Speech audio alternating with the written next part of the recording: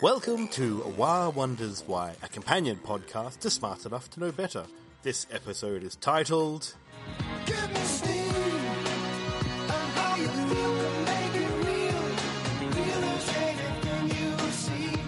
Now, I'm sure you've all heard of the term STEM.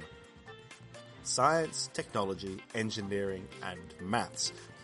But is there a place for arts in STEM? Can we generate some steam? For some people, they think of science and they think of the arts, and these two things must never meet. They must always be apart, non-overlapping magisteria, if you want to get very fancy with your terms. But this man, Dr. Sam Illingworth, does not believe this. He is the scientific poet, and he is here to put everything right. Dr. Sam, hello. Well, Greg, that's quite the introduction you've given me. I don't know if I'm quite up to the task of realigning two separate disciplines that have been distinct since Plato decided to kick one of them out of the Republic, but I'll try my best. Look, we've got a couple of minutes. I'm sure we can just knock it out of the park now. I'm sure it's perfectly fine. So to start off, can you just give the audience, someone who don't know you, who is Dr. Sam Illingworth and what's your background? Well, Dr. Sam Illingworth is absolutely someone who loves talking about themselves in the third person and is a senior lecturer in science communication at the University of Western Australia, where I head up the science communication unit with my colleague, Dr. Heather Bray. And my research is really around using poetry and also games as a way to facilitate dialogue between scientists and non-scientists, and in particular working with those audiences that have maybe been underheard or underserved by more traditional science and science communication methods. So yeah, my research and my work and my teaching and my practice are all around science communication, and in particular using an arts-based approach to try to, engender dialogue and, as you were saying in the intro, bring together science and the arts so that they're seen really as complementary disciplines through which to understand the world in which we live, rather than mutually exclusive entities that must constantly be at war with one another. This seems, I'm going to put forward the idea, though, in science, though, they have journals, they have papers, they write their theses, they do research, and then they publish it out into the world. Is that not enough for the average person? What does the arts have to offer beyond, writing good English, of course? Or whatever language you use. No, of course. I think part of the reason really is, it's not necessarily the dissemination, it's the way in which that knowledge is constructed in the first instance. And certainly in many Western civilizations, there's a hegemony, there's a domination, if you will, that scientific thought is the only way and is the right way. Whereas actually there's many different ways of constructing knowledge and coming to understand the world and the way in which we live. And so it's not necessarily the way in which that science is communicated, but rather trying to understand that in doing that science in the first instance, in framing that science, in coming up with research questions, in even thinking about wanting to do those research questions, we need to first of all work with other members of society to think about how it might impact them, and then also think about the ways in which non-scientific knowledge, non-scientific expertise can be used not just to empower science, but also in and of itself. So I think, the arts and poetry are fantastic ways of communicating science if we're thinking about maybe one-way methods of dissemination, which there is absolutely a role for.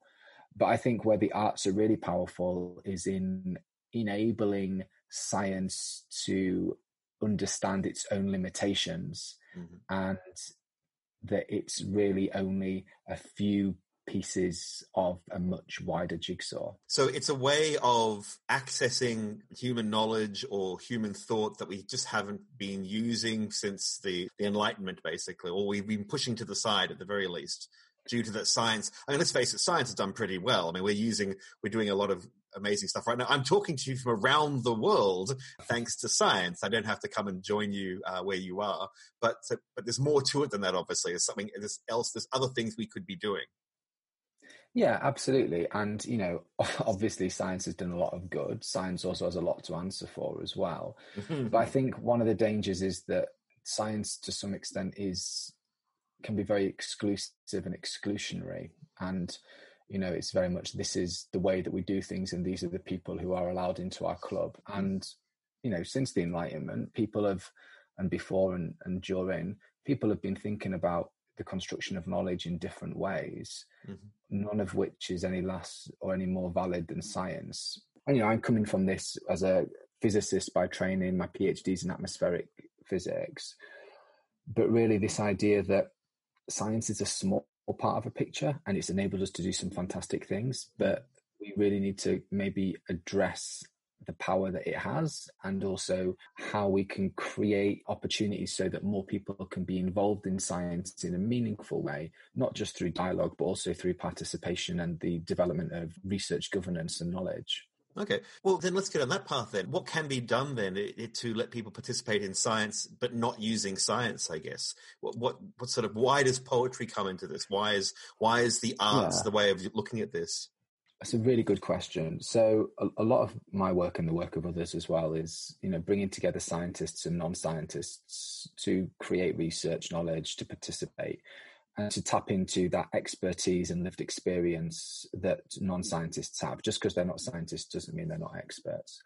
But when we're working with non-scientists, and, no matter what that might be, let's say we're looking at air pollution in a local region, it's really important to work with non-scientists in that region, not just because doing so grants agency for any mitigation strategies, but also they've got loads of knowledge and expertise, and they've lived there for a combined hundreds of years or whatever. But when we bring together scientists and non-scientists, we often have established what I call hierarchies of intellect.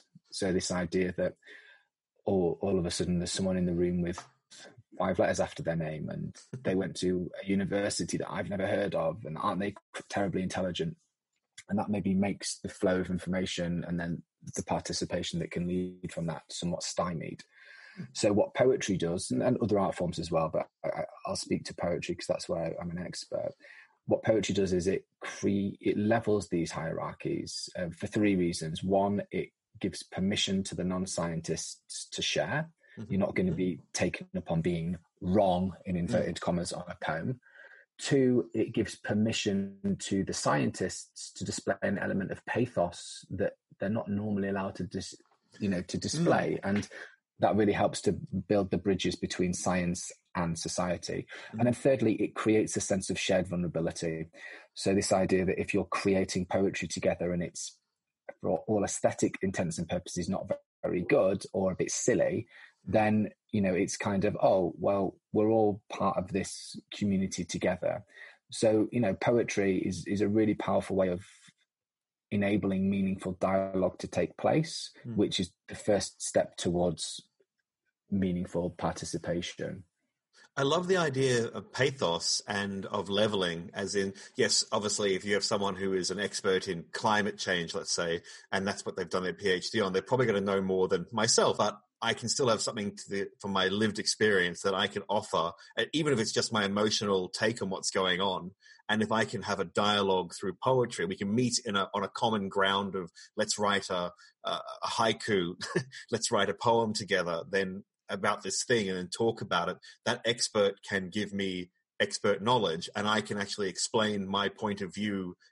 What's bad and what's good about what's going on around me. What do I fear? What do I look forward to, in a way that I won't be judged? So I think that's quite moving. No, absolutely, and and these workshops and the sessions that come from it can be quite moving. And I think it helps to humanize the problems as well. I mean, climate change is a great example. It's very easy sometimes for scientists to talk about numbers and statistics, and not to lose sight of the human element, but to not really be giving the headspace to connect with it at an emotional level as well. And poetry is a really great way that enables them to do that.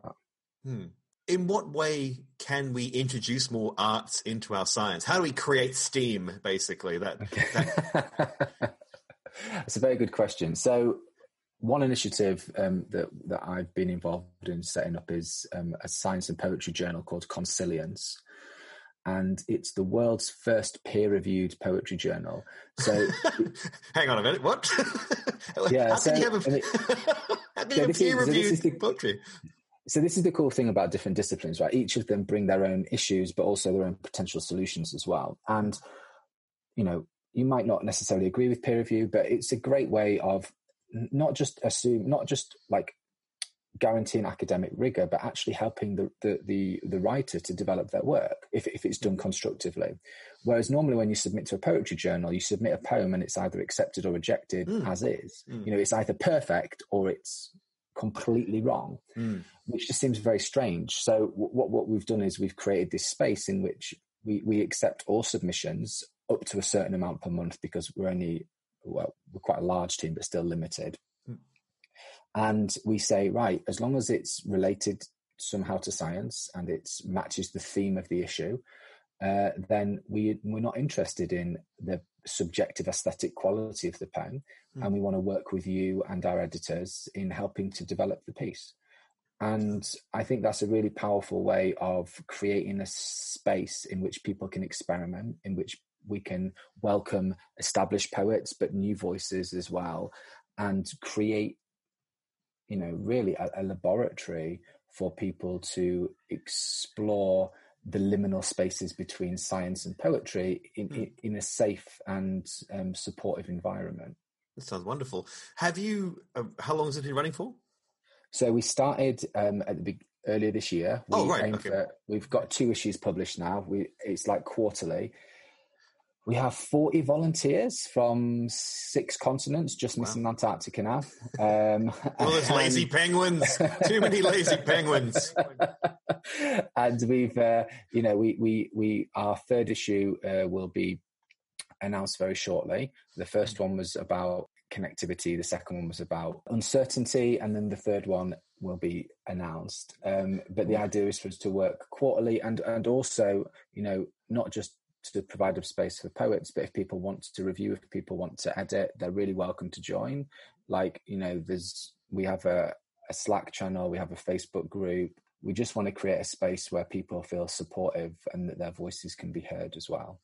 What do you expect to get out of it? Or is there a goal at the end, or is it an ongoing experiment that you're just trying to see what comes from it? Or what would you hope, let's say in 5 years' time, if it's still going strong, what do you want to look back and say, it achieved this goal? For the journal? Yes, the journal.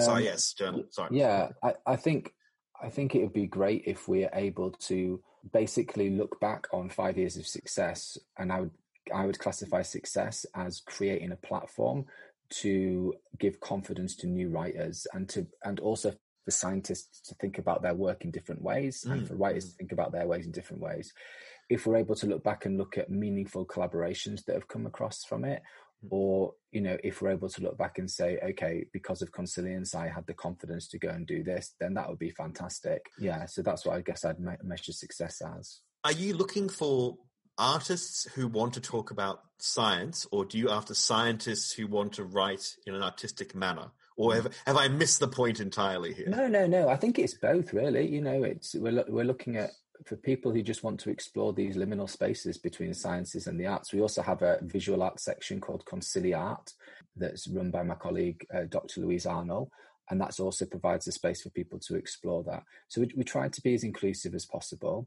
And I think, you know, one of the bigger, loftier outcomes of the project would be to help to diversify science and for people to realize that, you know, science isn't necessarily just this thing, and to, like I say, bring together these meaningful collaborations as well. I do have to ask. I'm going to drill in now, right on you, and everything you do, Dr. Sam. Is it possible to actually use science to research the science of the arts, if that makes sense? If you're using, if science is a limited thing in this case, and you're saying we have to go outside it, can we actually use scientific rigor to investigate this, or do we have to do something else? I think that's a really good question. And I think there's many different ways that we can tackle it, right? Like, this isn't me sitting on the fence. This is a genuine way.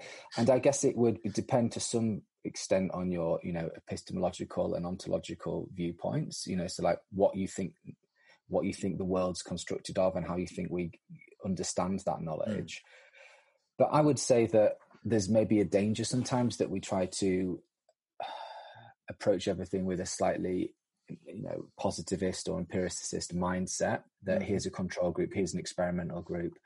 Whereas actually sometimes as long as we apply rigor, acknowledging that that's different according to different disciplines, and we don't try to, I guess, oversell what we're doing, I think that it's perfectly feasible to have, different methodologies to look at these different areas of science or the arts, or of a combination of the two.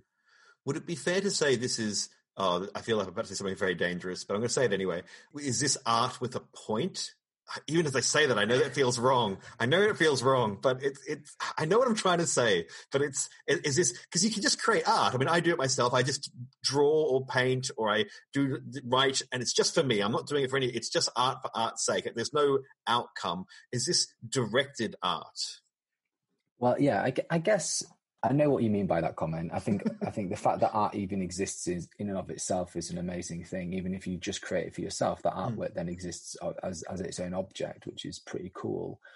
I think that we're not necessarily trying to create a hierarchy in terms of we're using art to tell us about science, or we're using science to tell us about art, but rather what we're doing is it's kind of a melting pot of commonalities, and certainly moving away from this idea that the scientist does the science, the poet does the poem, and instead it's like, actually poets have got loads of research expertise and knowledge to bring towards the development of science, and loads of scientists are actually super creative that can help in that process as well.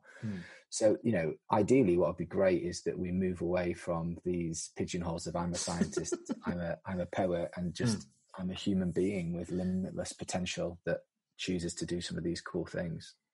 I think there's no better way of ending this interview with that last statement, Dr. Sam. Everything I say now will just sound ridiculous and small. So thank you very much for your time. If people are looking to talk to you, or to get in contact, or to learn about your work, where can they find you? Yeah, thanks, Greg. So people are really welcome to follow me on Twitter. I'm just at Sam Illingworth, or via my website, www.samillingworth.com, where you can find a link to all of my other work. And you might want to also check out my podcast, which is called The Poetry of Science, and which is also available in all good podcast directories. And I have actually listened to some of The Poetry of Science, and I do recommend it. So people should definitely go and check that out. So, Dr. Sam, thank you for your time today, and I will write much prose in your honor. Thanks, Greg. It would be remiss of me to end a podcast about science and poetry without, of course, talking a little bit about poetry. And if you're going to talk about poetry, we need the people's poet himself. I speak, of course, of D'Anthony J. Beeston. D'Anthony, hello. Hello, Gregoire. It's a great privilege for you to have me on your podcast. It's true. No, thank you. Of course, those who don't know D'Anthony, he is my usual... Sorry, is that not right? Sorry, Dantholomew. Dantholomew. I'm sorry. Yes, right. D'Artagnan? Is it D'Artagnan? JJJ. Well, it is now. Science and poetry. Now, you have heard the interview. What's your take on science and poetry? I think it's a great idea. I love the point being made about how just because you specialize in one thing doesn't mean that you can't work with something else. The people who are experts in stuff, if they get together, they're going to make something even more special. It's like fusion cooking, but with proficiencies. So sometimes in the intellectual fields, academic fields, I should say, someone says, oh, I'm a professor of this field, and therefore I will expound, yes, on a totally different field. And you're like, oh, don't do that. That seems a bit weird. Like, I'm going to make a comment about this other thing. But because you're coming in as an expert. But if you come in with poetry and you make your point known, or another sort of artistic form, you're not saying I am an expert of the field. You're saying I have something to say. So it levels the playing field for everyone. Yeah. Kind of thing. You can all contribute, and I'm not saying, oh, I'm going to write a poem about molecular biology. I'm not saying I'm the world's greatest molecular biologist. I'm just saying, here's my thoughts, and here's my feelings. Like the company softball team. You might be from accounting, you might be the CEO, you might be from the from down in the mail department, but we're all going to work on this team playing softball, and the softball team will be okay. But it's more than that. Okay, it's got something to say as well. But we thought we would actually get some poetry into this podcast. I'm going to go first and read out the poem I wrote for a conference, strangely enough, about science communication and the arts, which kind of led to this interview, by the way. And look, and Sam Illingworth was actually there. This whole thing's a scam. This whole podcast is a scam, by the way. So that's how I knew Sam Illingworth. Anyway. That's not a scam. That's just how society works. Society's a scam, Dan! Human beings interacting for their mutual benefit? Well, this is ridiculous. This is making things too easy, says Craig the Hermit. I like to play my life on hard mode. Everyone else is cheating.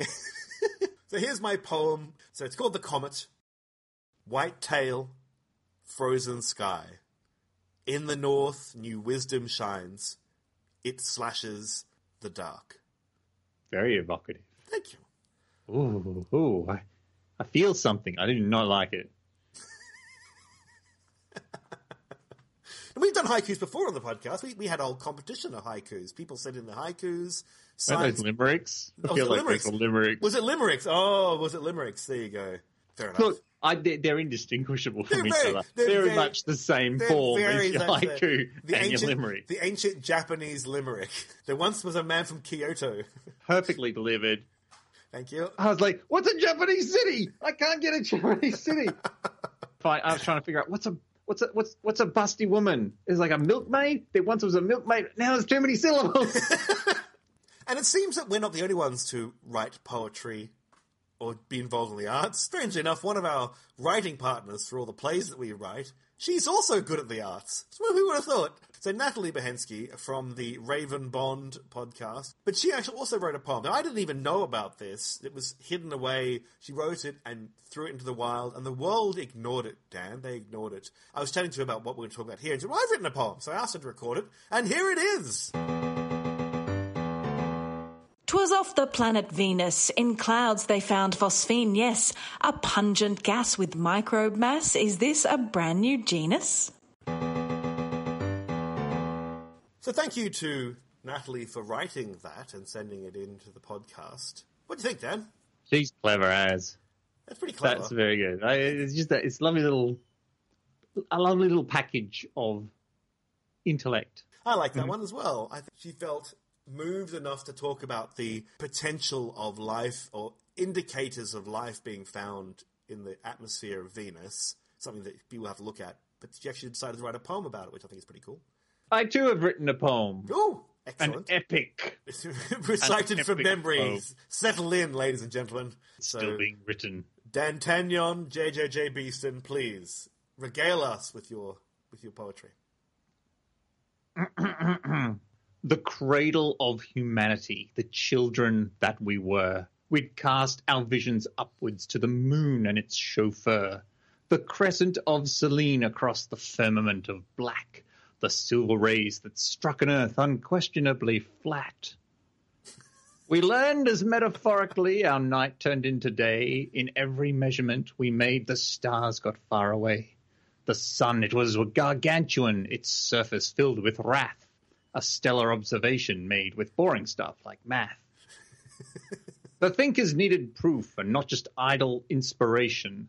Our supposition must sustain robust examination. We lined up all our lenses and we targeted our dish. The thinkers told the artist, pick a star on which to wish. The universe a tapestry of pinpricks through the veil, or Helios and mighty steeds compelled with righteous flail. We sent our robots skyward, and they answer to our calls. They told us what I always knew, that space, Gregoire, is balls. You should be clicking your fingers, shouldn't you? That's how that works? That's a real poem. Good Lord. Yeah, proper poem, kind of. That's a proper real poem about space and things. And testicles. Well, space is balls, as most things are round. Yeah. Get to certain maths, most things around. Thank you, Dan. Very welcome. You said let's do poems for the thing, and I'm like, all right, I'll write a poem. I even ditched a stanza because it didn't fit. It wasn't right. You edited it. I edited it. I did. Oh gosh, I did proper poetry. That's it. You did. Wore a beret and everything. Ladies and gentlemen, I have had a lot of fun today with the poems that we've done, and also talking to Dr. Sam Illingworth. If you're interested in doing something like this, maybe have a look at the Consilience Journal. I had to look up. He used so many big words, and I had to look up the meaning of consilience. I pretended. You may pick up in the podcast. I was like, yes, I didn't know what actually it meant. But it's the agreement between the approaches to a topic of different academic studies, especially science and the humanities. It's the perfect name for a journal of poetry about science. Made up. All words are made up, to quote Thor from the last Avengers movie. All words are made up, Dan. Fine. Point to you. And the mighty Thor. So yes, if you're interested, have a look at the Consilience Journal, and we'll make sure that our poems are found in the show notes as well. If you have an exciting science poem, send it to the podcast. We'd love to read it out. Unless it has lots of really rude words, and then Dan would really like to read it out. I think you're being the bravest person going here. We'll read them out. We'll read them out! What if they're rubbish? But then we can mock them. Are they paying? Thank you, Dan-Taniel and JJJ Beeston. I've appreciated your time today. And we'll see you, ladies and gentlemen, for the next podcast. Bye! You want to say bye, Dan? Bye. We've warmed up. We've limbered up. Now for the podcast.